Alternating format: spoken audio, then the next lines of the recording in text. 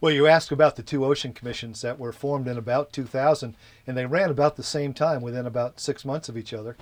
And I think they were remarkable. We did everything. I was a member of one of the commissions, the federally funded commission, and we did our best to make sure that we didn't talk to each other for about 3 years. And amazingly, you could take the two reports and hold them up to the light, and there's about an 80% overlap.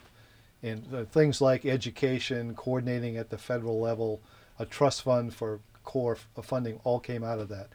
And some of the commissioners stay active. People like Leon Panetta, right here from California, who led the Pew Commission, is active still in these Ocean Commission activities. And what's the Navy involvement? You hear about all these other federal civil agencies pretty much, but you don't hear about the Defense Department and the intelligence community, which has also been active in these areas.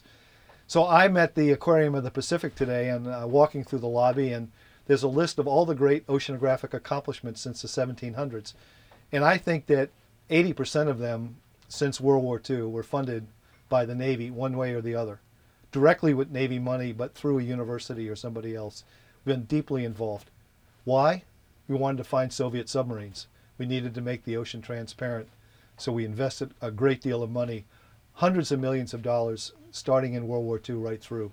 Well, you ask about ocean observing and ocean exploration, and I've been either fortunate or unfortunate in my life to have spent a lot of time in Washington and watch the sausage being made and ocean policy being made. And occasionally, and in my opinion, more often than not, more occasionally than not, I see the policy being made without due regard for the science or the understanding.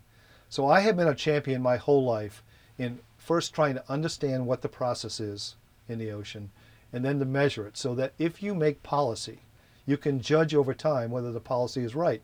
And so you can adjust the policy, step it up or back it down a little bit.